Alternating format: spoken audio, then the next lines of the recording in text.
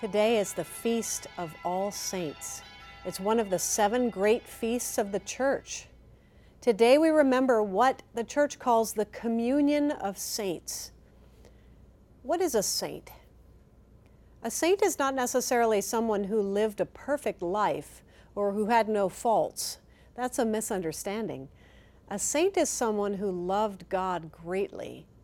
In fact, what I believe is that the communion of saints is kind of open-ended, and that you have your own personal saints, and they are those people that when you get to heaven, it wouldn't be heaven if they weren't there. When you get to heaven, whose face needs to be there in order for it to be heaven?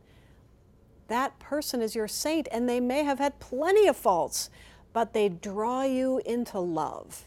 And God is love, as it says in 1 John. Saints are those people who draw us into the heart of God.